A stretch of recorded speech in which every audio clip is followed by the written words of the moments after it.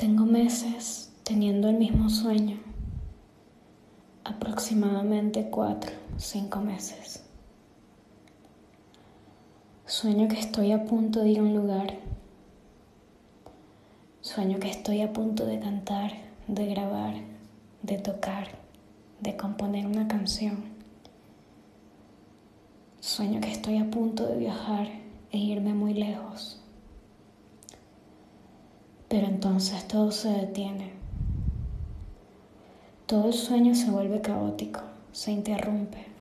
La sensación de espera se convierte en algo abrumador. Despierto con el pecho tenso, preguntándome por qué sueño esto tantas veces con distintos escenarios.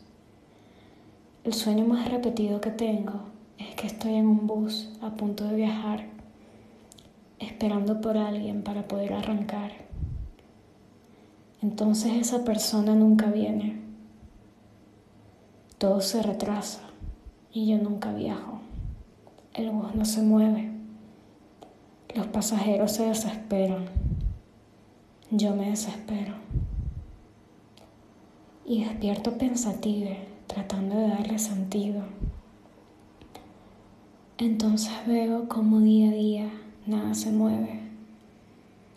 Entonces veo cómo siempre estoy a la espera de algo o de alguien para hacer algo por mí.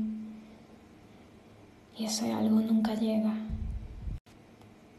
¿Hasta cuándo seguiré esperando? ¿Hasta cuándo seguiré atribuyéndole el peso de mi vida a los otros? ¿Hasta cuándo? Quiero empezar a vivir. Quiero hacerlo por mi cuenta. No quiero esperar más por nadie, ni por nada.